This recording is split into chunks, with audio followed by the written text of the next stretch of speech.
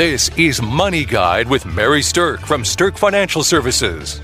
Now, here's Mary Stirk.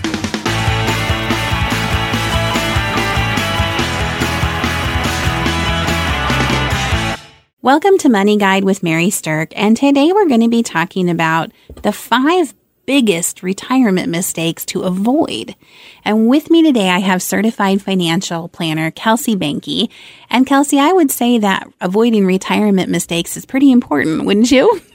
Well, if you can avoid them, why wouldn't you? There you go. That's kind of my opinion. Exactly. All right. So let's go ahead and kick this off with the very first mistake that I think that would be ideal for people to avoid. And that would be spending too much and running out of money. That would definitely be a big one. I think that's actually a pretty big fear a lot of people have, is running out of money. Yeah. And some people are almost afraid to spend money because they're afraid of running out. And the thing that I always say about this is you can plan for that. Right. Like you can forecast it and get a comfort level where you would be comfortable spending money, and based on certain assumptions, probably won't run out. So instead of just not knowing, why not do a little bit of planning and get a better comfort level with what you could spend, so that you can most fully enjoy your retirement. Yeah, because, the fear manifests it's this way. It's, what if I don't have enough money? When really what they're afraid of is, what if I run out of money and I no longer can take care of myself? So it's not thought of in most people's heads of as what if I run out? It's just what if I don't have enough, is what they're thinking. And what it does for people is it makes them delay retirement because they have this fear of what if I don't have enough? And so the thing is, you can figure out if you have enough. And then if you know that you do, or if you feel confident that you do, you basically can buy your freedom from working a little bit sooner. So there's huge benefits to figuring this out, right? Absolutely. Yeah. I encounter people often who say, oh, I'd really like to retire now. Mm-hmm. It's like, okay, well, can you? And they're like, well, I don't think so. It's like, well, let's turn that I don't think so into I knowing how long I need to work, or, hey, I can retire now. And then you can make the decision if you want to or not, but at least the decision's yours.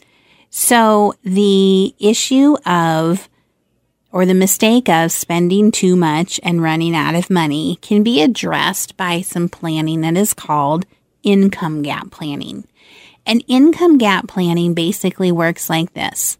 When you're working, you know about how much money is coming into your household each month. You're used to living on that. And so when you look at your retirement, we have to look at, well, if you're no longer working for a paycheck, what are the other sources of income that are going to come into your household? Are you going to have Social Security? Are you going to have a pension? Things like that. And then when we know those two pieces of information, what you have coming in now and what it's going to be coming in once you retire, we're going to be able to calculate the gap between what you have now and what's going to be coming in. And that's called an income gap. That income gap has to be filled with money from your own personal investments then. So if you want to maintain your current lifestyle, if you want to continue to live the way you're living in retirement, you have to be able to fill that income gap. If the income gap is too big and you don't have enough assets to sufficiently cover that for a long period of time, you're right. You are going to probably be spending too much and run out of money. And that's what we want to avoid. So we have a great planning tool that's called an income gap planning tool that's part of retirement planning that we do, where we can help people figure out how much money are they likely to want to live on in retirement. What's the tax impact of those income streams and different things like that? Because make no mistake about it, the taxes are different in retirement than they are when you're working. And by figuring out your income gap and whether or not you have enough assets to fill that gap, you can avoid mistake number 1 of spending too much and running out of money. I think that's huge. Okay, Kelsey, what's mistake number 2? Having too much risk and creating big market losses. Yeah, so here's the thing is when you get closer to retirement, then you start thinking about, oh my gosh, I don't want to lose the money that I have. But oftentimes people don't set things up quite right. they may maintain too much risk, or they are taking money out of the accounts that have a lot of risk, whether the market's up or the market is down. And that can make this risk of too much market risk magnified in your planning. It can really cause some problems. So there's a concept that's called sequence of returns risk that plays into this, especially in retirement when you're taking money out. So Kelsey, explain what sequence of returns risk is. Sequence of returns risk, a lot of people haven't heard of it. If you've been listening to our radio show, we talk about it. But it's a risk that doesn't impact you while you're accumulating money and while you're working in your career. It's a risk that comes and becomes an issue for you in retirement once you start needing to draw down your assets. And sequence of returns risk basically means the order in which your returns happen in retirement can make or break your retirement portfolio. So if you have negative return sequences, so you have down markets essentially early in your retirement, that can have a detrimental impact to your retirement savings and make it something that's very difficult to recover from. So we saw a lot of this back in 2002, right. Saw a lot of this back in 2007, 2008. We had a lot of news stories back in 2008 of people who had already retired coming out of the woodwork and saying, oh, I have to go back to work because my retirement portfolio went so far down and now I don't have enough money anymore. And the truth is that proper planning can insulate you from sequence of returns risk and make it be that the risk inside your portfolio is deliberate and in deliberate places. And so we actually can address that risk by a concept that's called the bucket plan. And I know we've talked about this on past shows, but if you've never heard of the bucket plan before, basically the bucket plan suggests that you should have money in 3 buckets: a now bucket, a soon bucket, and a later bucket.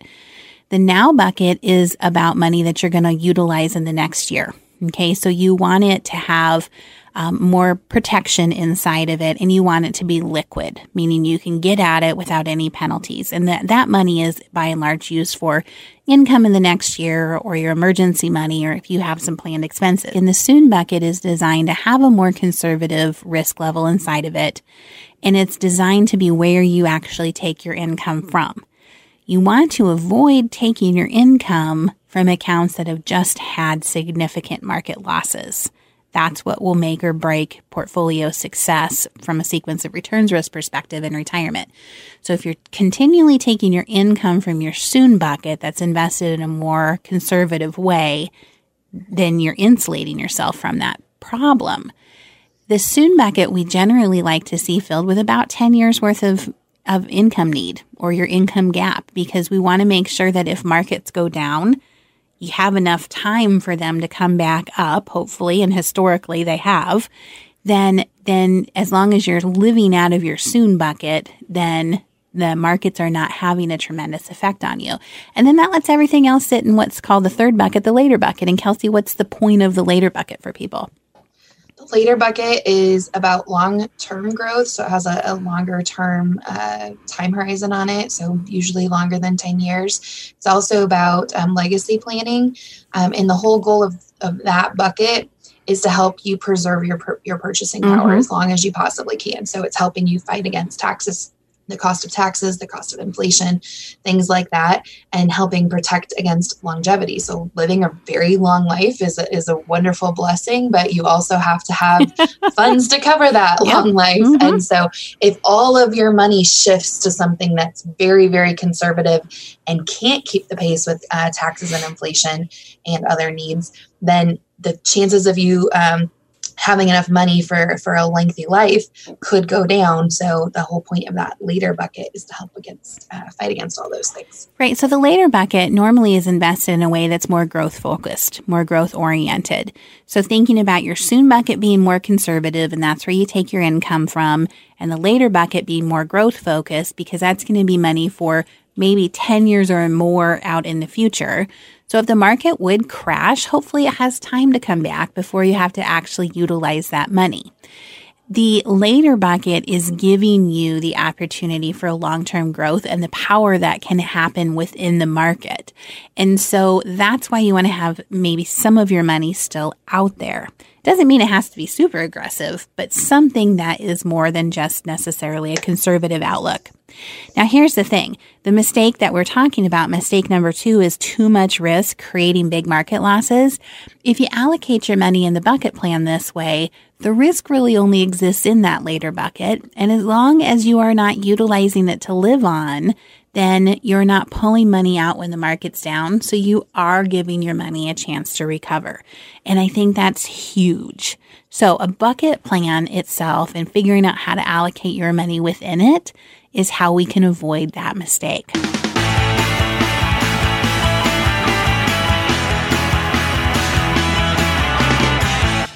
Welcome back to Money Guide with Mary Stirk, and today we're talking about the 5 biggest retirement mistakes to avoid. We talked about mistake number 1, which is spending too much and running out of money. Mistake number 2 was having too much risk in your portfolio, creating big market losses. And mistake number 3 is this: letting a health issue bankrupt you.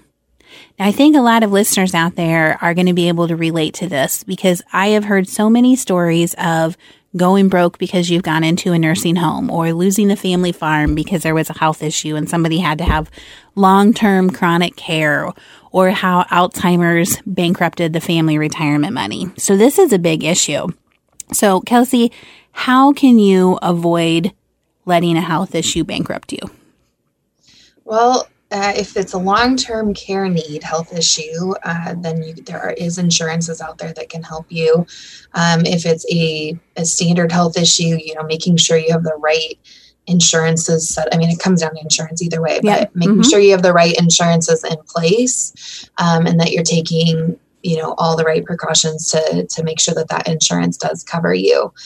From the long-term care perspective, the policy or the approach I usually take is understand what your risk is, seek out solutions to fill that gap, and then make the decision if that's something you want to do or not. But again, at least make the decision with knowledge and education. Don't just turn a blind eye and go, we'll maybe figure it out when we get there, because same thing with sequence returns risk in the market. You can have a similar impact if land values are down.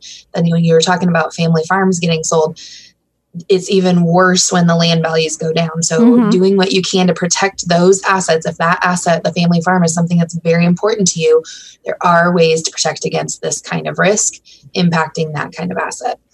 Yeah, so here's the thing is that insurance is by and large the best way to protect yourself. So having good medical insurance, or making sure that you've got, if you're on Medicare, that you have a good Medicare supplement policy, a good drug policy, and things like that. However, the biggest whammy for health issues when you are in retirement really is that long-term chronic care, and it's even more magnified if it is an Alzheimer's or a dementia issue. And that's because you can be physically fit but mentally unfit, and that can create a stay in a care facility that could be 7, 8, 10, 15 years long. And that is enough to break a lot of people's budgets when it comes to planning for their health care. Now, I think that it affects married people the most, because if you are single, then ultimately at the end of the day, if you spend down your assets to take care of yourself, that might be okay. It might not be what you would have liked to do. You may have wanted to leave that money for children, but at the end of the day, there might be money to take care of you. But a married person could end up leaving their spouse in the lurch. There might not be enough money for that spouse to continue to have a good quality of life because all the money has gone to the care, the health care needs of the person who is needing that, type of service. So insurance is one way that you can handle that. Now, there are many types of insurance. There are health insurance-based long-term care policies. There are life insurance-based hybrid policies. And an up-and-coming type of coverage is also an asset-based care. So there's many ways to actually take care of this. And this is actually a super complex subject. So it's a mistake that you want to avoid by having some good insurance planning done in your overall scope of retirement planning. But if you need more help with this particular topic, I really encourage you to reach out to Kelsey or reach out to an advisor in our office, because the complexity and the scope of it is such, it requires a personal conversation to know what is right for you. Okay, mistake number 4 is not being emotionally ready for retirement. And this is the thing that I think is probably the most fascinating to me and the most under-talked about issue when it comes to retirement planning. Absolutely. I was going to say the same thing. I find this one so interesting. People's approach to retirement is vastly different. Mm-hmm. And so it's always interesting for me to hear how people feel about retirement. Are they excited for it? Are they counting down the days because they have this, that, and whatever that they're going to do when they retire? Or are they going, I'm sure I will someday, but I don't really know what I will do. Or, maybe they absolutely love their jobs. They feel very fulfilled. They feel like they can do it for a lot of years, and retirement isn't even something that they have contemplated at all. It's just interesting to see the varying degrees of emotional readiness. The problem and the reason that this is a mistake is if you're counting down the days to retirement or your spouse is counting down the days to retirement, but you're not really sure what you're going to do when you get there, that can be a pretty big warning sign. Not that you can't do it, but just in my experience, people who are going toward retirement and they haven't thought about how they're going to spend their time and what they're going to fill their days with, it gets a little chaotic after they pull that trigger. And sometimes they start spending a lot more money trying to fill this void of what they don't know what to do. And then that can start to blow up their retirement planning. So to be emotionally ready, there are some questions you can ask yourself. And once you know the answers, it's going to help you be prepared. So the first one is, how are you actually going to spend your time day to day? So think beyond the initial honey-do list, because most people are going to have a honey-do list of the projects that need to get done. That might take you a few months or maybe even a year to work through your honey-do list. But when your honey-do list is done, then what? What are your days actually going to look like? Now, one of the truths about work, especially if you've had a long term in a career, is that a lot of times our identities are very closely associated with what we do for work.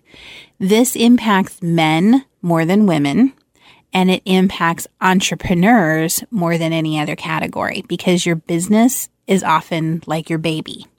So retirement, once you have your business no longer, it's kind of like empty nest syndrome for your business because your baby's gone now, right? So you have to figure out who you are and what your day-to-day life is going to be like that is still fulfilling to you and gives you a sense of purpose once you're done working and into retirement. I often hear people tell me that it takes them about a year of time to sort through this and kind of figure that out. And one of the other things you have to ask yourself is, how does this change the dynamic with my spouse? Because if you both have been working, you haven't spent this much time together, and that can create a new dynamic. You can love your spouse and not want to spend every minute of the day with them. That's okay. Yeah, we had one person tell their husband, honey, I married you for dinner, but not for breakfast or for lunch. And it really, really impacts people who retire at a different time. So if you had one spouse retire, say, a few years ago, and they'd gotten used to their routine and their day-to-day life, when the second spouse retires, it upsets that other one's apple cart in a big way because the newly retired spouse is going to have expectations of how they're going to spend time together that are not in line with the routine that first retiring spouse has gotten used to. So having conversations about these issues is highly important for your emotional readiness so you don't cause conflict in your marriage or in your primary relationship. Okay, and that brings us to mistake number 5. Not knowing how to turn assets that you have built into tax-efficient income streams. There is a huge difference in the art of building money and growing your wealth versus turning that wealth into tax-efficient income streams. Yeah, and this is more important than people realize because there's a common thought that my taxes will go down in retirement. So my tax burden, my tax situation is going to just become a lot less complex. And that's not really true. Your taxes may not be as high as they were prior to your retirement, but the complexity really steps up because you might have Social Security that's taxed. You have the Medicare part. D premiums and the Part A premiums and all those things that you have to pay. Not Part A, Part B, sorry. All these things that you have to pay that are all based on your income level. And so there is a lot more complexity in retirement. And hopefully throughout your career and your accumulation years, you've built up various types of monies in the ways that they're taxed. And then it's decision-making time each year. Where do I pull my income gap from? Do I pull it from pre-tax dollars? Do I pull it from tax advantage dollars? Do I pull it from post-tax dollars? Some combination of the three. And that I know is a really complex statement I just made there. But what you basically need to understand is careful planning for your income can help create a better tax efficient income.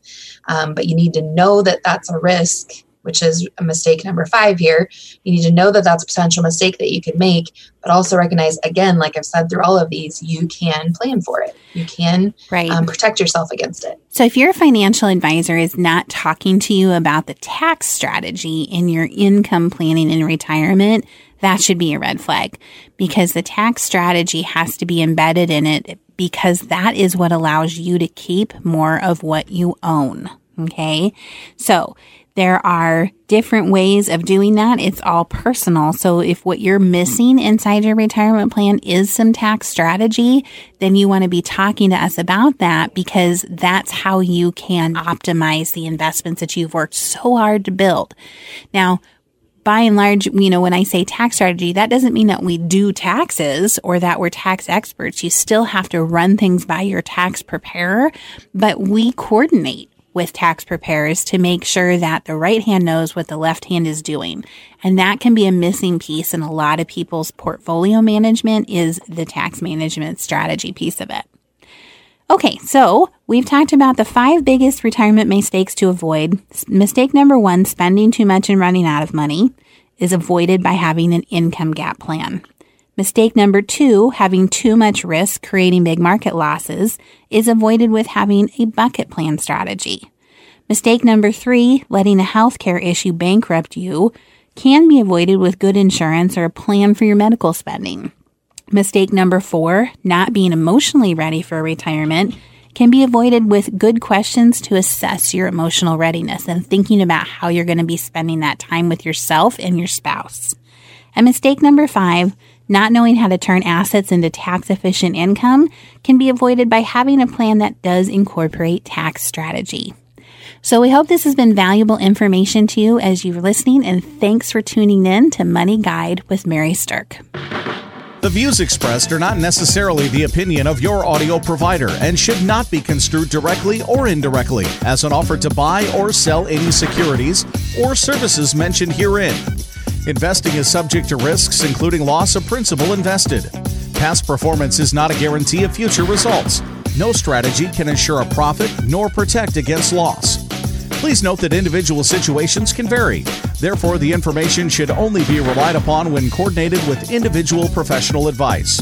Securities and investment advisory services are offered through Woodbury Financial Services Incorporated, member FINRA SIPC.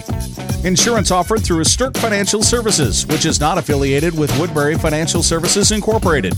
Neither Woodbury Financial Services Incorporated nor its representatives provide tax or legal advice. You should consult a qualified attorney or tax professional to answer your specific questions. Stirk Financial Services is located at 350 Oak Tree Lane, Suite 150, Dakota Dunes, South Dakota, 57049, and can be reached at 605-217-3555.